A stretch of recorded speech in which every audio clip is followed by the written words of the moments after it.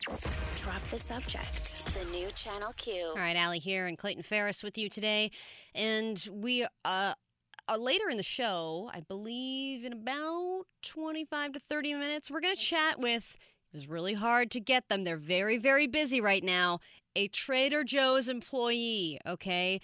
Somebody who is on the front lines, like of the lines that are lining up outside every single Trader Joe's store nationwide right now. It's been nuts.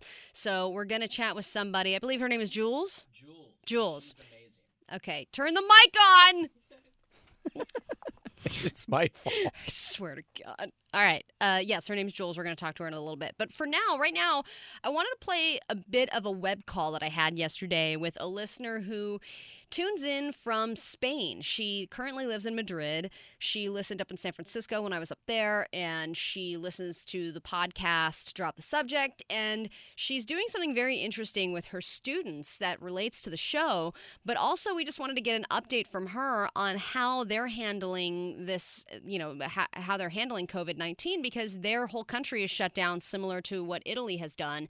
And so it was a really fascinating chat that I had with her yesterday. So this is a little piece of that, and we're also going to post, I believe it might already be up, a little video of the web conference that we had. Please excuse the way I look. Okay, I don't have any excuses for you. This is Cassandra.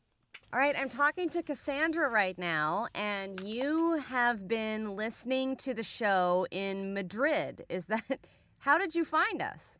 Yeah.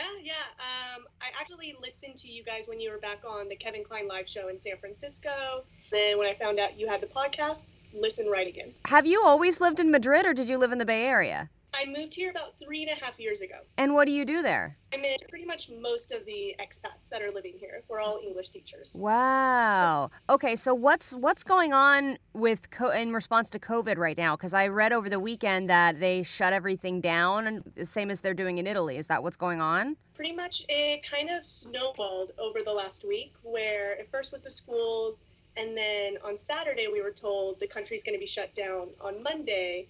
But in reality, it kind of seems like they started it Sunday. And so many people were still wanting to go out and enjoy the spring weather that they just shut everything down early. And so now we can only leave the house for the supermarket, the pharmacy, the doctor. If you have a dog, you can walk the dog. But that's it. So you have not left the house in how many days? I actually have a class in the morning with 2 young kids. It's impossible to do classes with them over Skype. So I actually get to leave for about 2 hours every morning. But I have to have a special paper in case the police stop me to show I am on my way to work or I am on my way from work, since it's so far away from where I actually live. Internet is an issue there, isn't it? Like, a lot of people don't have the type of Wi-Fi capabilities that we have in the States, right? I don't know. I mean, I live right now in a flat with 4 other people, and we're all able to pretty much whenever we want. So okay. I think that Europe has kind of upped their game on the internet platform. Now, what about the economy of Spain? I remember I have a friend who used to live there and was just saying that she had to move because the economy, there were not enough jobs. Is that still the case? Has that gotten better, or do you think it's going to get worse as a result of this shutdown?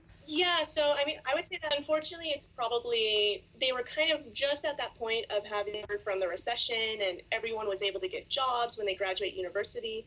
So I have a feeling this might affect that a little bit, but companies are trying to keep the employees working at home so they could still be productive and also keep their jobs as well. In Italy, everyone's singing to each other. Are you guys singing to each other? Yeah, we actually, every night about 8 or 9 o'clock, we all go out to our balconies and people will start clapping or screaming, you know, Vamos España, kind of as a way. It started off as honoring the healthcare workers.